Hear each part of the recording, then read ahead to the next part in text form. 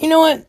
I think that when they have these defendants in court and they've been found guilty on murder charges, I think that these defendants ought to be forced to sit and look in the gallery so those people can just send them all their stuff. You know?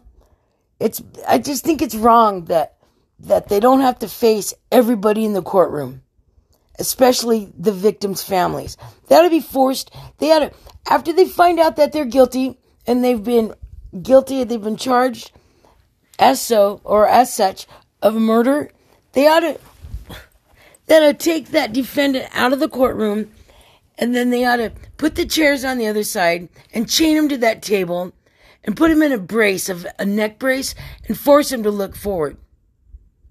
You know what I'm saying? I mean, yeah, they've been caught guilty, then make them look at the families. Because that's all the families want, is they want to look into the face of a killer. They want to just really just give it to them mentally. And why can't they? They've been found guilty. Anyways, that's my thought on that. I don't like bad people. But anyways, I'm signing off. I'm going to bed. Sayonara.